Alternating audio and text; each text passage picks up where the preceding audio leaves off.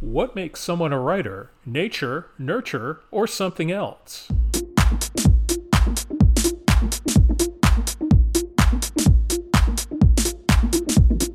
Hi, and welcome to the Write Where We Belong podcast. I'm Steve.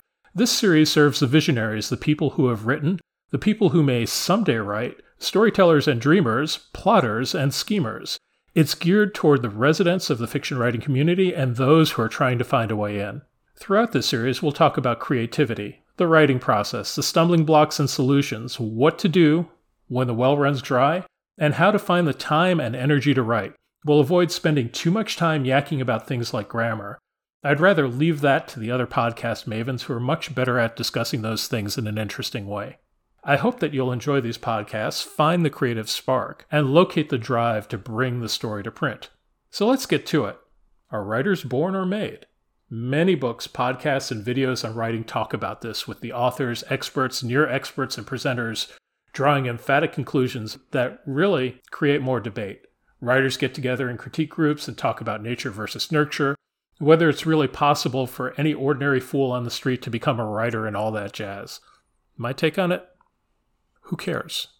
Seriously, who cares?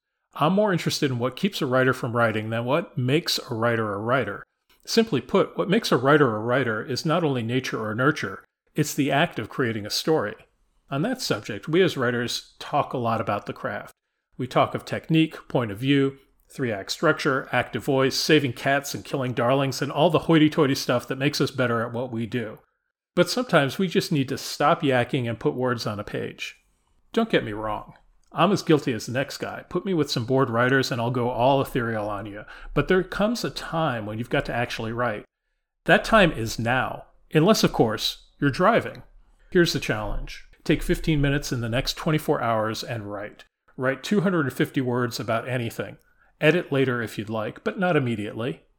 Need a prompt? A little idea to get you jump-started? Here goes. Write a scene where a man or woman is looking at a lemon on a windowsill and thinks it's speaking to him or her.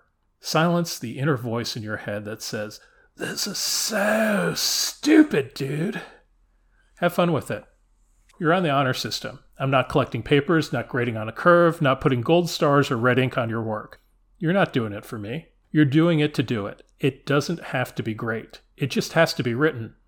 Good stories are nurtured. Coming up with them can be second nature, but for a writer, the story is not a story until the blank sheet has some content on it. Thanks for listening to the Write Where We Belong podcast. If you like what you've heard, please subscribe.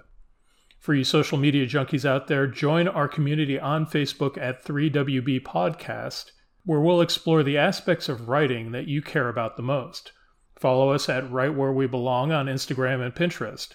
To continue the conversation on Twitter, please use the hashtag 3WB Podcast. Like us on Facebook, tolerate us everywhere else. See you next time. Until then, be the writer you need to be.